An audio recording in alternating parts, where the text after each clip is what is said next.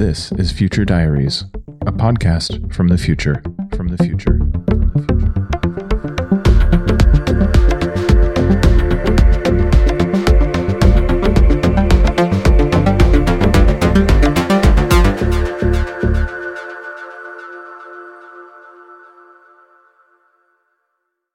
Welcome to Future Diaries, the podcast that transcends space and time. I'm Mike.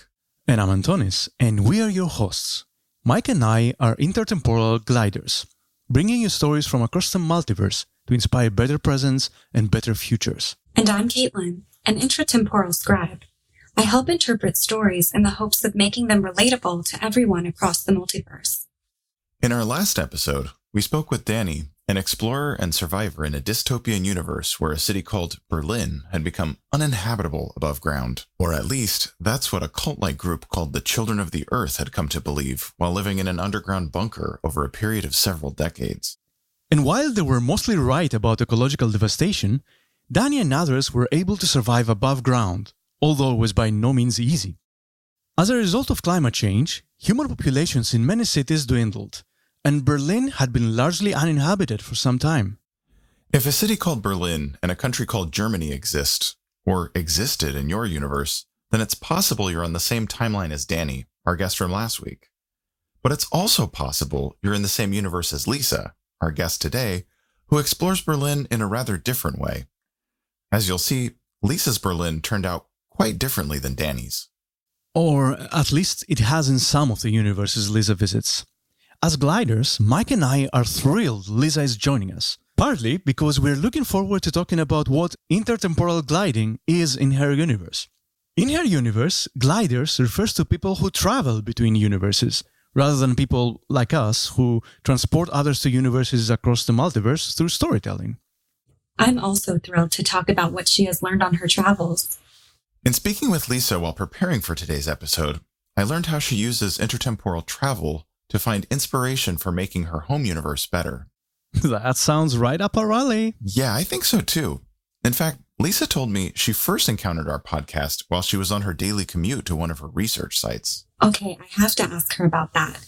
Listening to podcasts while stuck in traffic on her way to work sounds like something I think a lot of our listeners can relate to. It's also highly relevant to her research project and to her diary entry. Interesting. Well, shall we have a listen? Yes, please. All right, let's roll.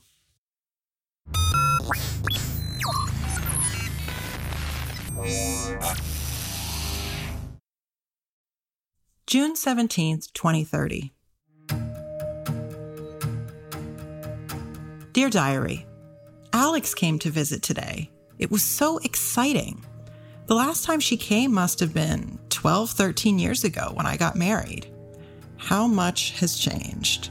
Her daughter is off to college, my son is in gymnasium, and we've both been up to so much in the meantime.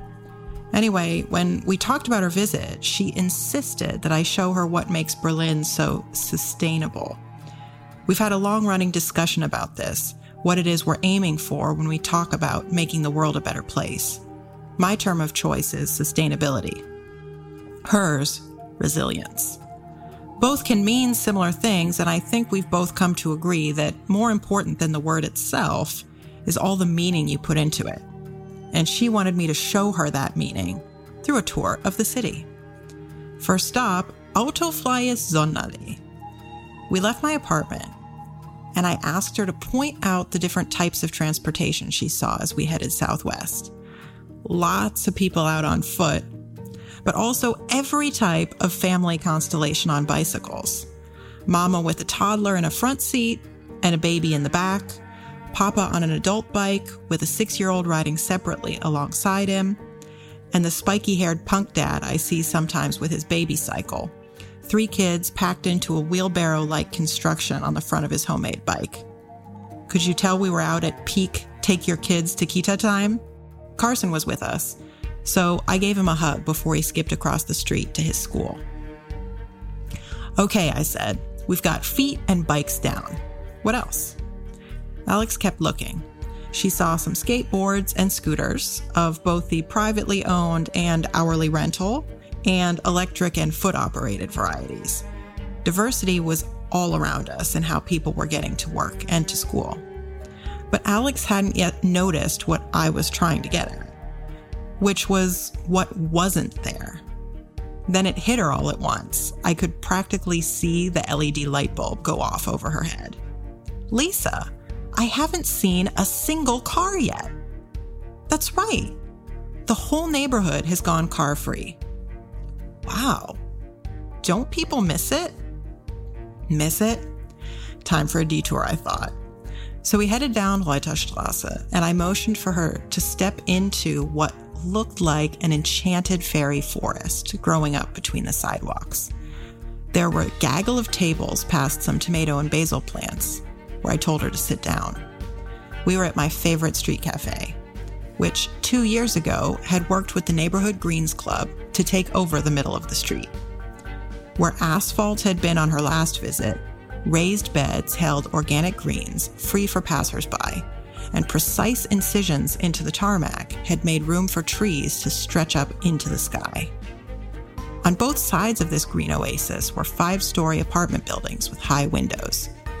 A few late risers stood on their balconies, reading a book or nursing a cup of coffee.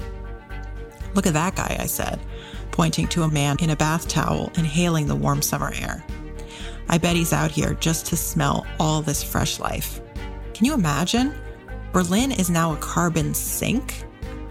These street forests soak in more carbon dioxide in a month than the cars still allowed inside the ring emit in a year. And the city looks and smells better too." "Hard sell," Alex replied. I could tell she was taken in by the scene, but also that she was trying to keep her social scientist's eye. "It isn't perfect, but it's such a no-brainer to give streets back to the people. Then we all benefit." "But how many car owners were there when this was passed?" "Fewer than in New Orleans," I admitted. "But still, enough. It was a big change. The way we convinced people was by starting small, taking over streets only on weekends, then a month in the summer. The benefits were so tangible, and it costs less to build a forest than to maintain a street. So the city government has put the savings into building out the bike infrastructure here. And what I'm really excited about, they're talking with Leipzig and Hamburg about expanding the bike highways between the cities." Alex's eyes lit up. "Bike highways? I can show you if you want. The route to Leipzig is open. It takes about a week if you're leisurely. Are you in? We can start tomorrow." "We still have to ask the kids, but I know I'm in." "But we didn't even make it to Sonnenallee."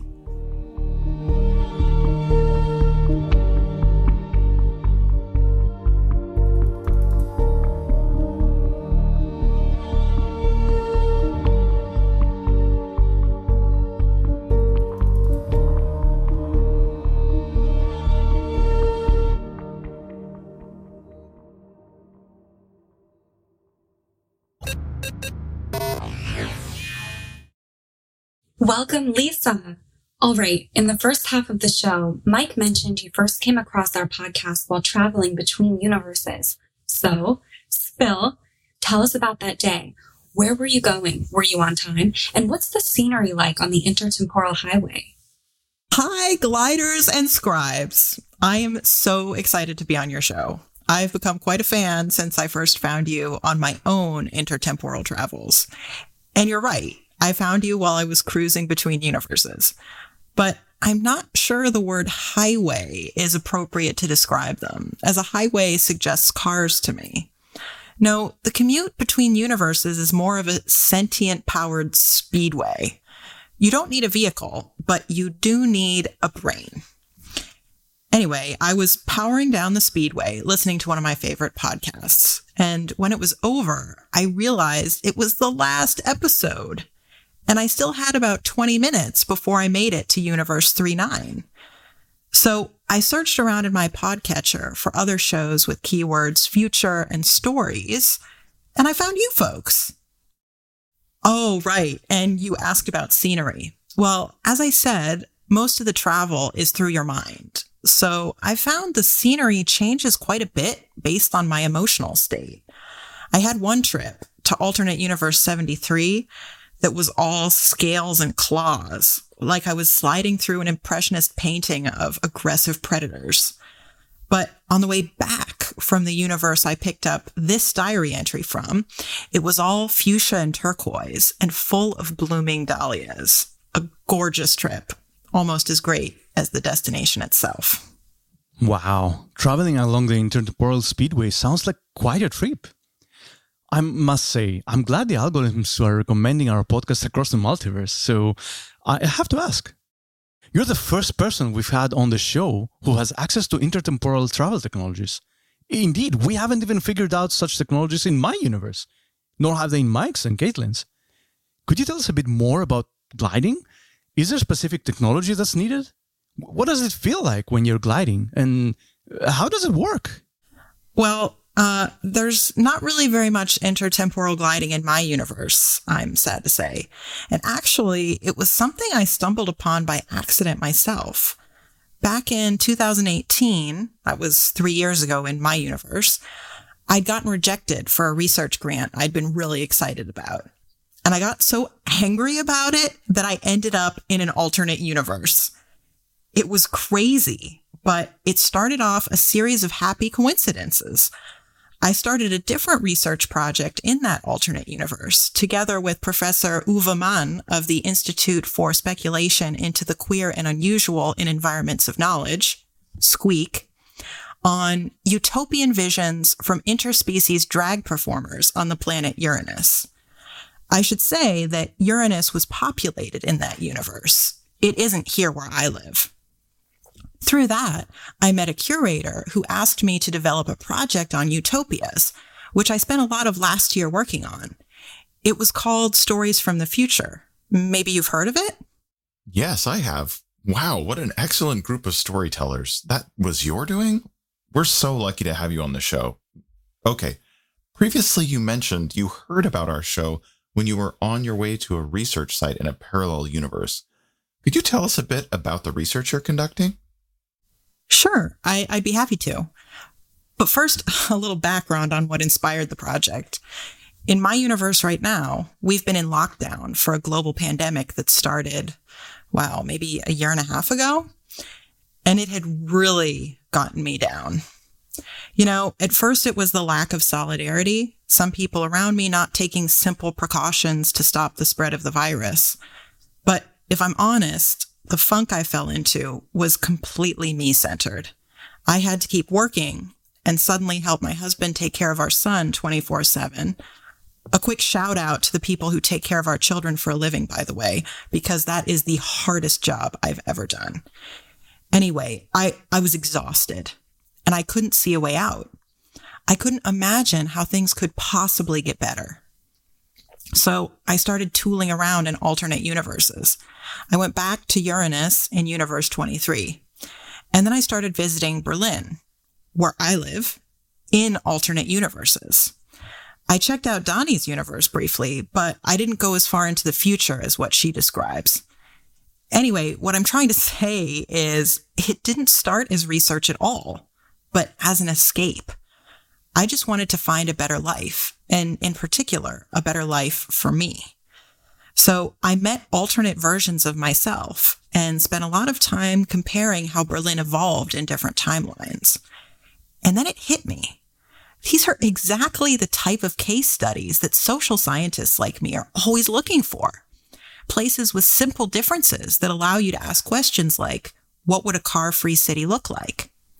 So I started paying more attention to the differences related to what people in my universe call sustainability, the ability to preserve Earth system functioning and human flourishing across generations. I went back to my favorite universe and asked the alternate me for documents that could help describe it. She was nice enough to give me her diary, from which I grabbed this entry. I'm sorry to hear about the pandemic in your universe. I've heard of pandemics happening before in my universe. I believe the last one was in 1918. It must have been quite traumatic, but no one is really around from that time to say so. We here on the pod have had the pleasure of communicating with people across universes, but the ability to visit them is still quite speculative. It took my Earth until 2021 to even accept there could be visitors from our own universe.